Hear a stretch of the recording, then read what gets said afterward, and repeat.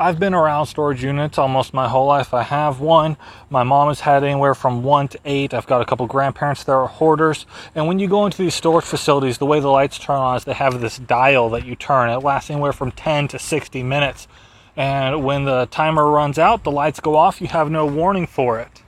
And now at almost 30, I have the same thought that I did when I was 13, had the same thought as I did as when I was 3.